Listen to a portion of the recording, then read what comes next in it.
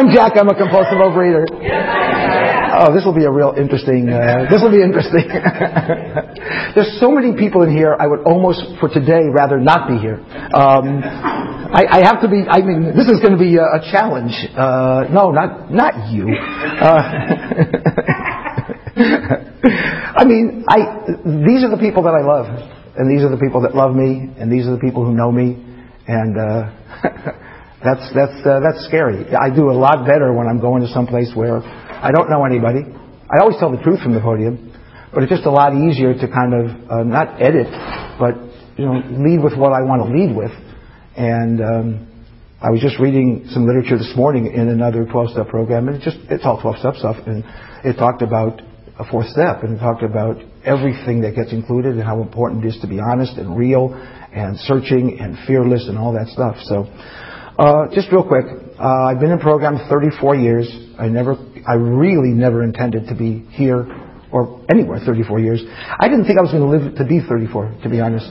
My mom died when she was 44, and my sister apparently thought she would only live till she was 44. I never thought I'd live that long because I was fat, and I just never thought that fat people lived long. You don't see a lot of 800-pound 73-year-olds. And so when I was young, I was different. I was very different. I felt different and I looked different. I had a really bad crew cut. Really bad crew cut. And I was fat, as opposed to a good crew cut. And I was fat. I was fat in elementary school. And I went to elementary school right here at Fairfax and 3rd Street. Thought it was all about that, not Farmers Market, the place where people meet. They met at Hancock Park Elementary School is where they met. And I was fat, and I couldn't do the rings already, the Farkakta rings. And I never understood why it was so dang important to them that I do the rings. I'm Jewish, and I figured nobody needs rings, but least of all, Jewish people. They don't need to climb on bars. And so, but I was fat, and I felt it. I felt different. My body wasn't developing like I thought the other boys' apostrophe S were. And then I went to junior high, and I got to have visual proof. Visual proof, because you have to take off your shirt in junior high and change clothes in that dang locker room.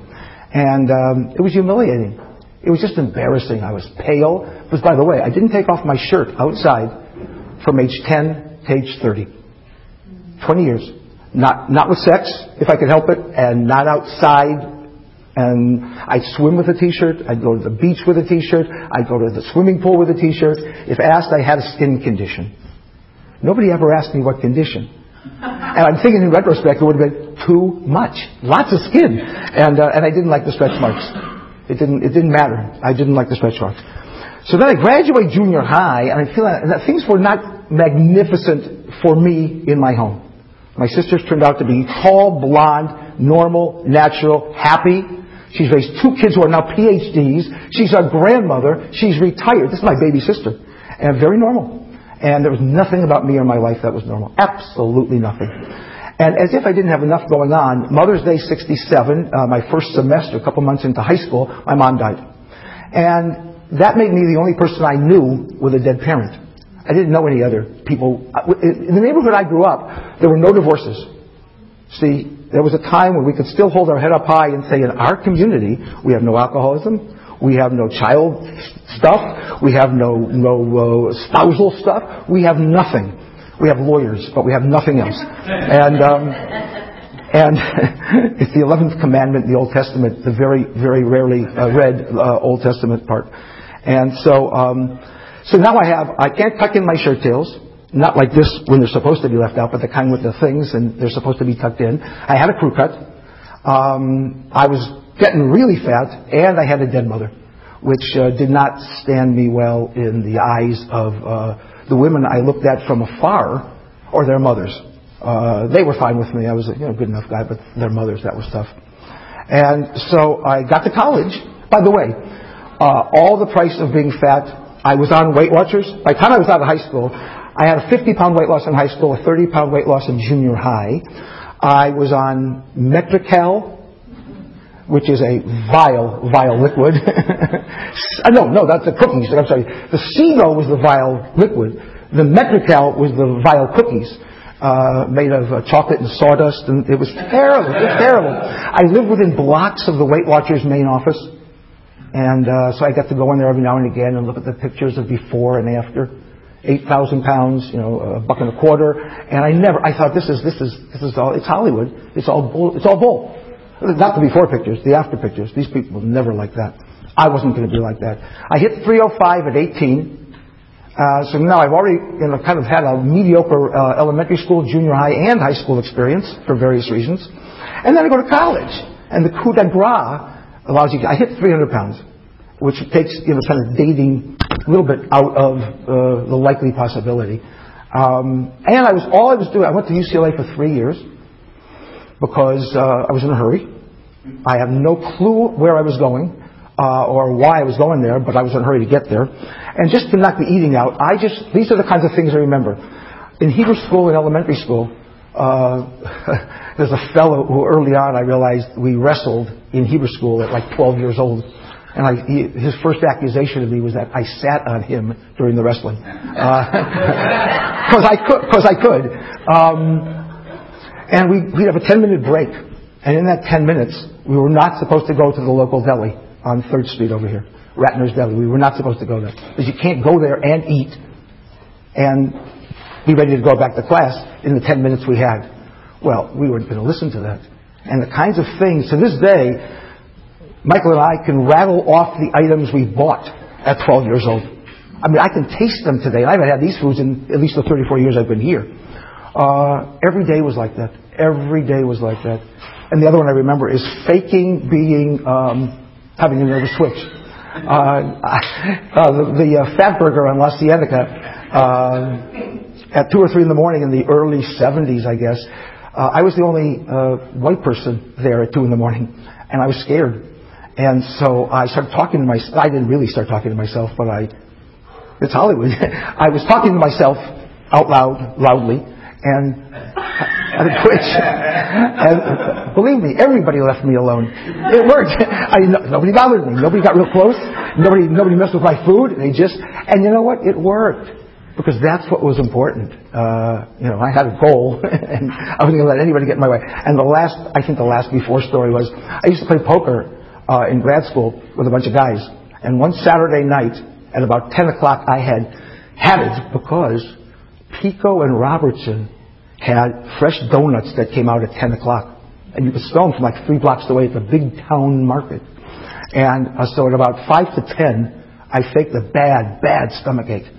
And I had stomachache. I was aching for the donuts. And I got in line.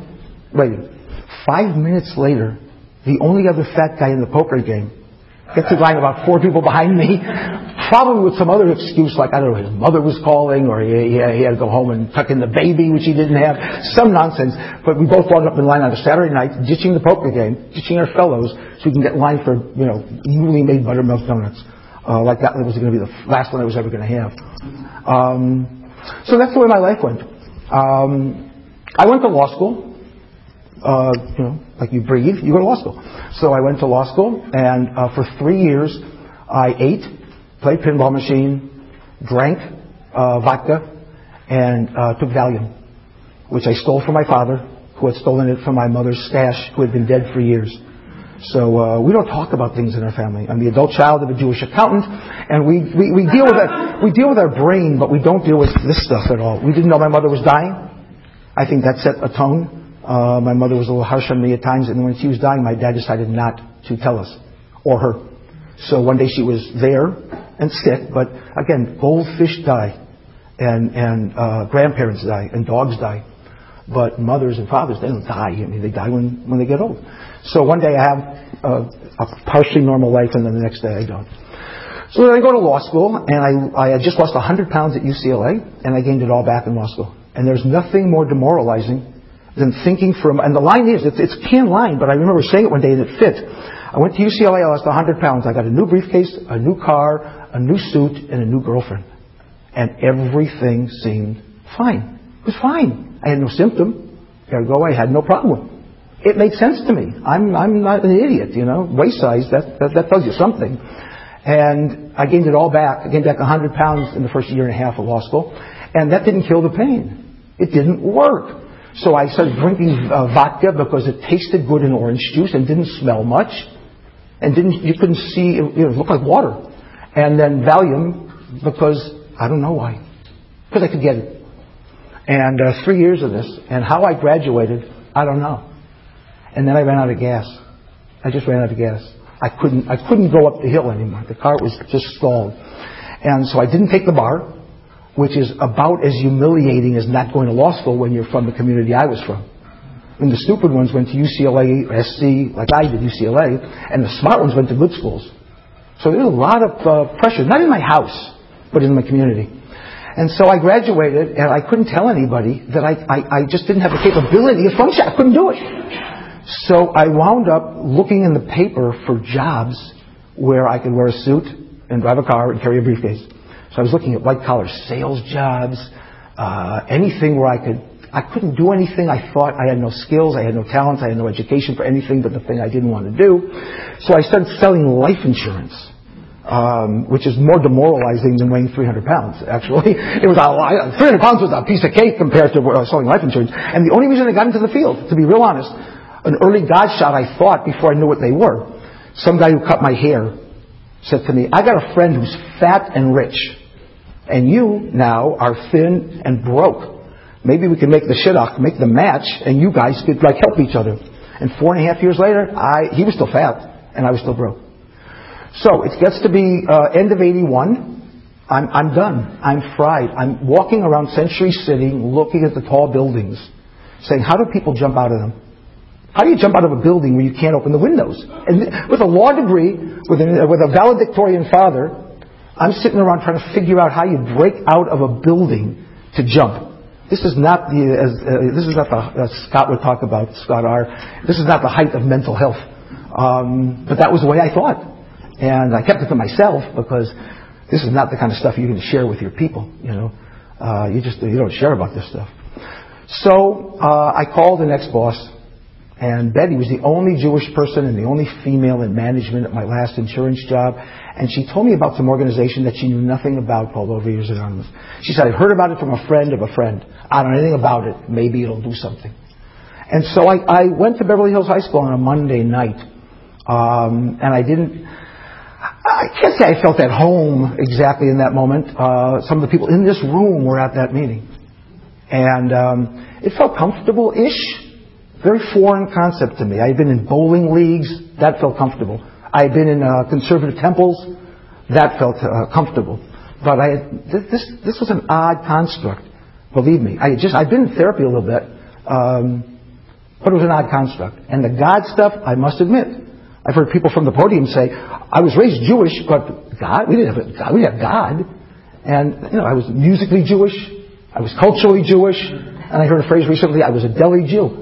And so I knew the food, I knew some of the songs, I knew the dances, but we never talked about God. And so that was a component in my background. So I come here, you guys are talking about God, which was not exactly a turn on, but a few things were. Number one, you guys welcomed me back. And I joke about this, it's not really totally true, but there weren't a lot of places I was getting invited back in those days because I really was a pain in the ass, even to myself. But what's the line? Wherever I went, there I was. I couldn't get away from me, but you guys could. But in this program, you didn't. And you gave me phone numbers, and you said to keep coming back. See you here tomorrow night. So I came back the next night. But I must admit, for anybody by the way, I represent nobody but me. And I want you to make that very, very clear. I was asked to lead a meeting, a retreat many years ago. And they said, but we have some personal things we want to say to you. We don't want you to weave in so much Jewishness. And I said, you want me to not mention that I'm male and not mention that I'm heterosexual? What else do you want me to... This is how my program has come together. It's got a little bit of my Judaism in it, past and present. It's got a little bit of the South family neurosis, which I don't think it's in the fabric, so it's not going to get woven out. I have it's forever. It's in the pores. I have my career, which is on the periphery more than some of this. I can't not be that. I can't have that. I'm just not capable of not weaving that in. So, if you like what you hear and it's valuable to you, use it. If it's not, please. The first meeting I went to, the speaker was a guy named Gary L. And Gary said at the end of the meeting, and I think for him appropriately, if you didn't like what you hear today, come back next week. There'll be some other psychotic talking about other stuff. And in Gary's case, I mean, that was a very relevant disclaimer. So I came back on Tuesday, but on Monday night when I left Beverly Hills High School, I think I was living in Santa Monica, and I wove between Santa Monica and Wilshire Boulevard to make my last stop ever. I swear to God, my last stop ever. 25 cents, which in those days got you a bag of M&Ms or a bag of ruffled potato chips. My last one ever, until the 7-Eleven on Wilshire, until the liquor store in Santa Monica. And I went back and forth like a friggin' ping pong ball in a Chicago windstorm. I don't know. This just comes out. But I only made about 9 or 10 stops. 25 cents, only 140, 150 calories each time. So for my nighttime snack was about 1,500 calories, and then I could go to sleep. And I sat down in again, you can sing along if you've heard it, in my Naugahyde chair with the stick shift on the side and the drapes down and the phone off the hook, which was our way in those days of disconnecting from life. TV on. I got to throw it in. And the Naugahyde chai, I always wondered, what's Naugahyde? It's the hide of a Naga, I guess, but I don't know what it is.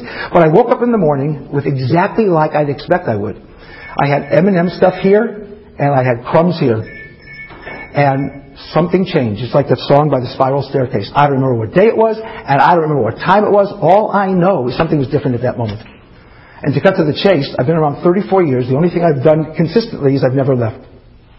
What I'm doing again now is writing, because my sponsor busted me 4-ish years ago about not being specific with my food, so I got a food sponsor. And I must say, to the program and God and my credit or whatever the word, I haven't missed one bite of food into that note to the food sponsor, and I haven't missed one day in the 4 years or 3 years or 10 years, whatever the heck it's been. You get old, you forget stuff. So I write every day. He sent me to another program because I think one day spontaneously my non-Jewish sponsor yelled out, "I'm sick of hearing you kvetch." And where'd that come from? So I'm now in another program where what I'm kvetching about to him, what I was kvetching about to him, is appropriately kvetched over there.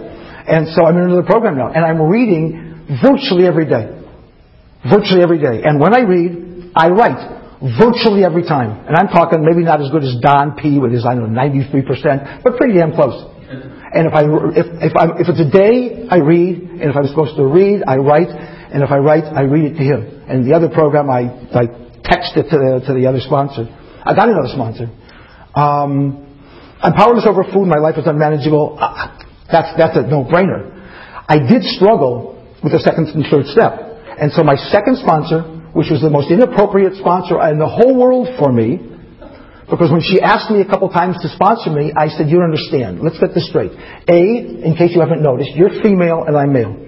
In case you haven't noticed, I've been around longer than you. A little arrogance. Number 3, you were never morbidly obese. And number 4, we used to date. Now, these are... And she said, keep coming back. And I went for a couple of weeks without a sponsor, and that lousy rodent came up to me again a couple of weeks later and was ruining my serenity by saying, you're hurting and you need help. And if you want, I'll guide you through the steps. And I surrendered yet again, and she sponsored me for 6 years. And she exposed me to what I never got from the first sponsor. First sponsor, we talked about weight a lot and therapy and diets and women. With we talked about higher power. And what I got to do was massage that second and third step with her help. I came to know a source of information within me that if accessed and honored and implemented and lived by would allow me to function at a higher level than I've ever functioned at before. A higher self. A higher power. And in the second step, if that's my definition, then the third step, then that's what I turn my life and my will over to. I've done a few fourth steps. I will do them again when assigned. That's fine with me. Fifth step, I've read them to my sponsor, and you know what? I'll read them to a fellow. It doesn't much matter. Ken tells a story. He was on a sales call, and he's in the middle of nowhere, and he goes to a meeting, and just before the meeting, there's one little guy sitting there, and he says, I got to talk to you. I got to talk to you. Just listen. I need to be heard. I need a benevolent witness. Hear me. He tells him all his service, all his problems. He gets out everything, and at the end of this thing, the guy turns to him and says, Señor, no hablas inglés. And you know what? He says it didn't matter. He felt better. I didn't know what this guy thought, but he felt better. So I get it out that way, 6 and 7. I'm talking to God. I'm talking to my father. My dad died 4 years ago. When he came to the program, I didn't like him very much. It's amazing how in the first 15 years of the program, how much he changed. It's amazing because... And he was an accountant. They don't do that. They don't change. But I liked him by the end. I did his eulogy. I loved him. I visited him. I wrote to him. I called him. I talked to him. And I saw him a couple hours before he died. And when I asked him if he needed anything, he said, no thanks. He was dying that night. And I said, is there anything I can do? And he said, you've done it. You've done it. And that's the last time I saw him. I hugged him. I kissed him. I thought I'd see him the next day. I said, I'll see you tomorrow. And he died a couple hours later. And you know what? I didn't have that experience with my mom. That's because of this program.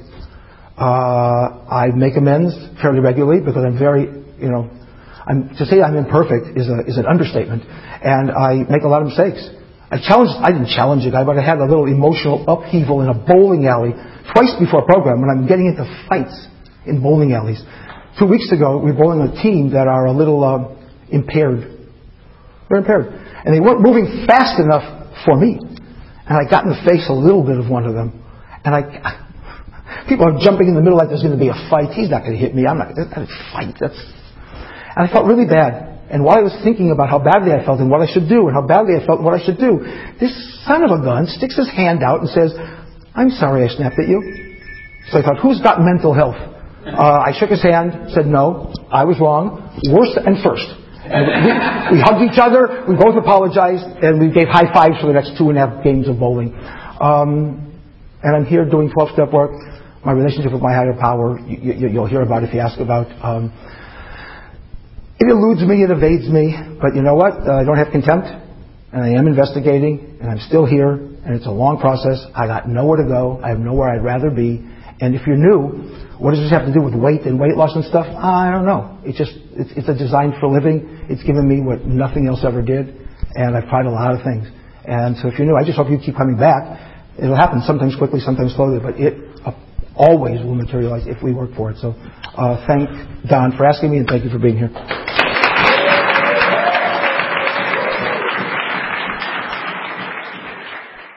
This is time for questions only. There's no sharing at this meeting. If you need to share, please do so with any of us after the meeting. Also, please remember that the opinions of the leader are my own and not those of Overeaters Anonymous as a whole. When asking questions, you need not identify yourself. Please remember, if you ask a question, your voice may be audible on the OA podcast. We are being recorded, so I'm to paraphrase or restate the question if asked. Are there any questions? Thank you, Jack. Can you explain how, mechanically, how you did your 8th step? Did you go back to the 4th? Is there a different process? How did you come up with the list? The question was, how do I come up with a list in the 8th step?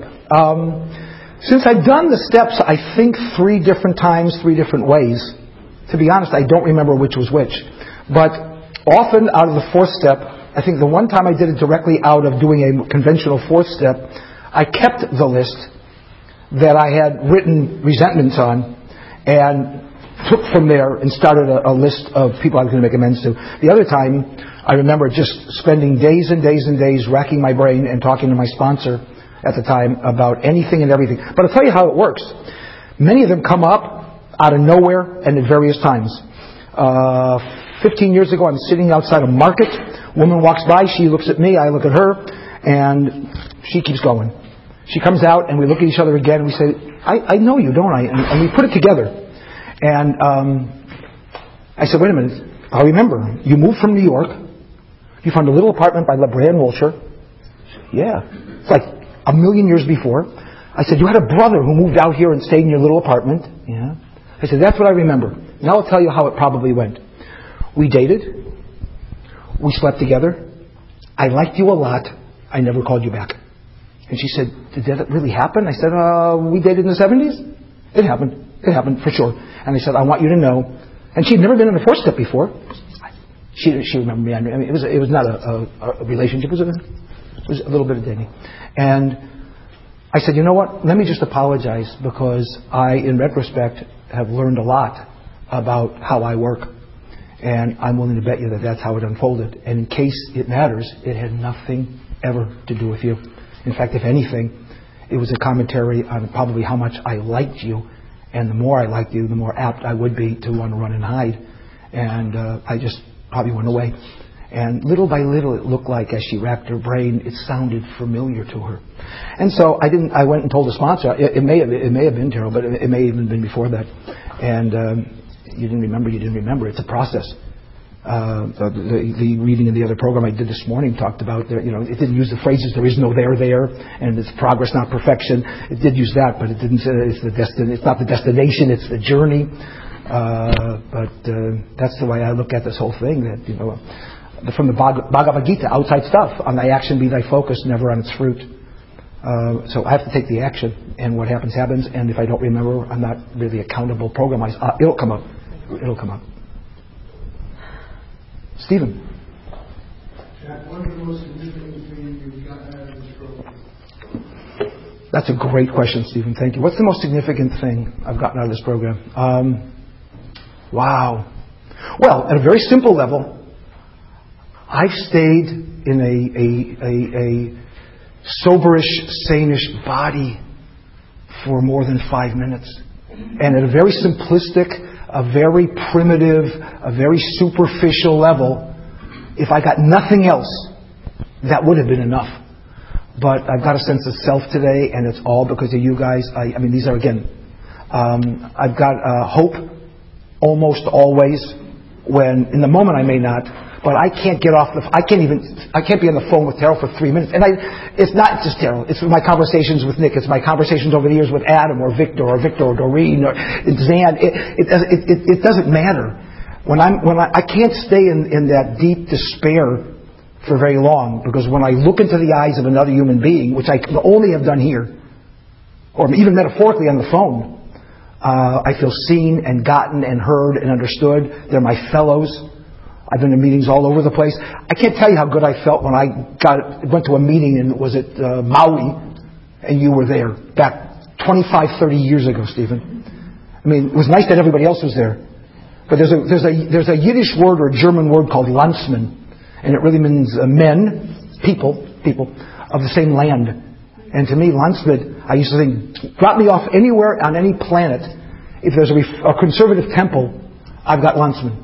But you know what? That may be true. If you drop me off in an OA meeting, I've been in Lumberton, Mississippi, Beckwith, Georgia, Farkakta, God knows where these places are. They've never seen a Jewish person. And you know what?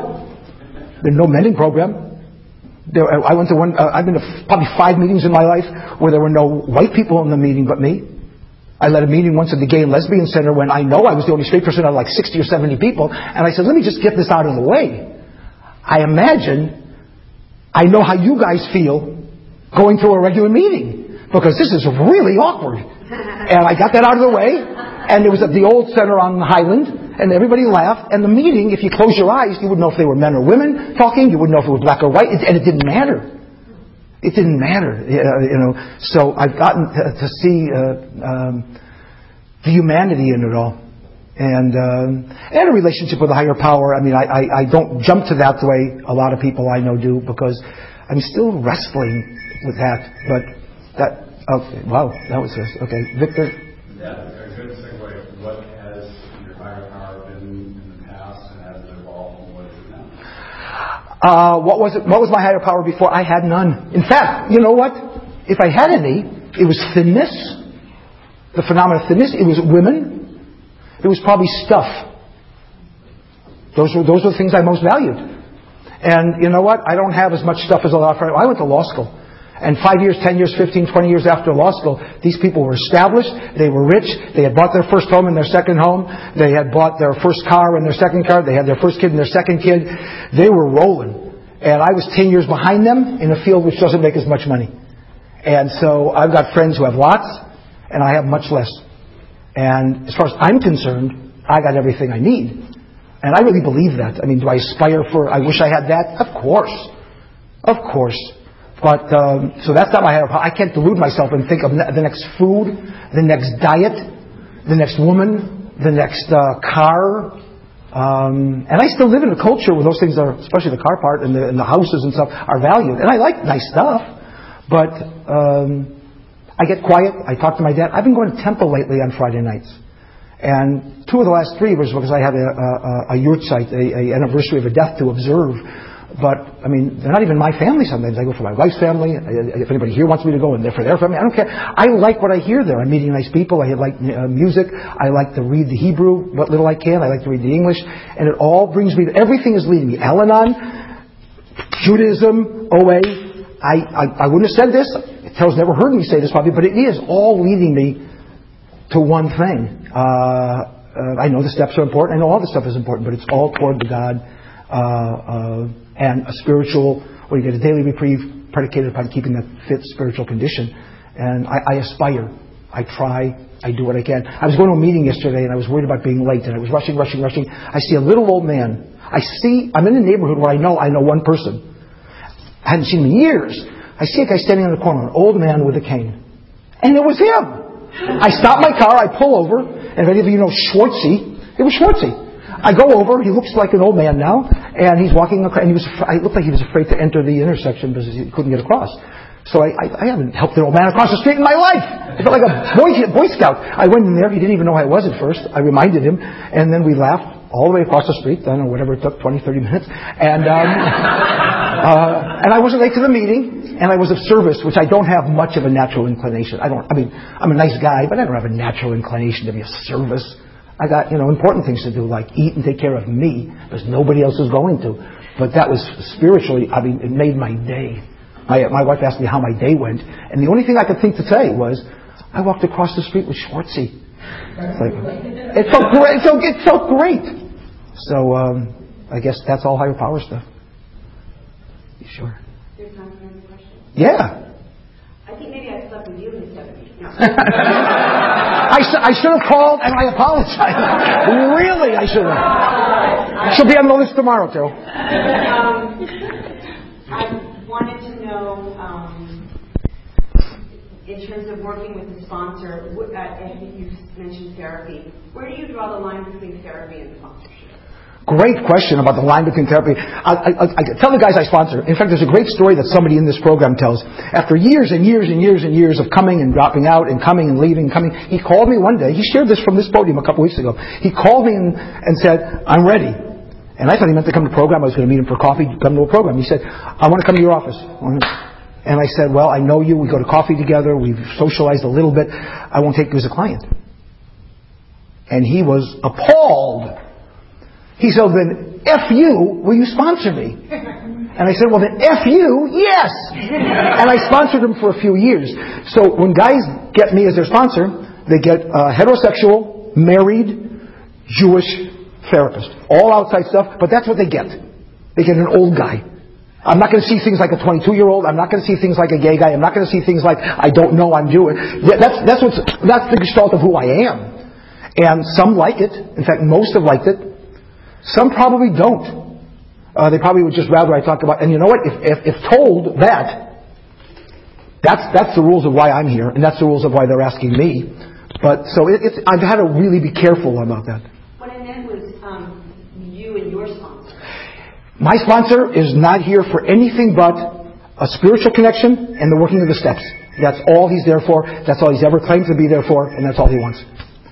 Thank you, guys. This is good. Thank you.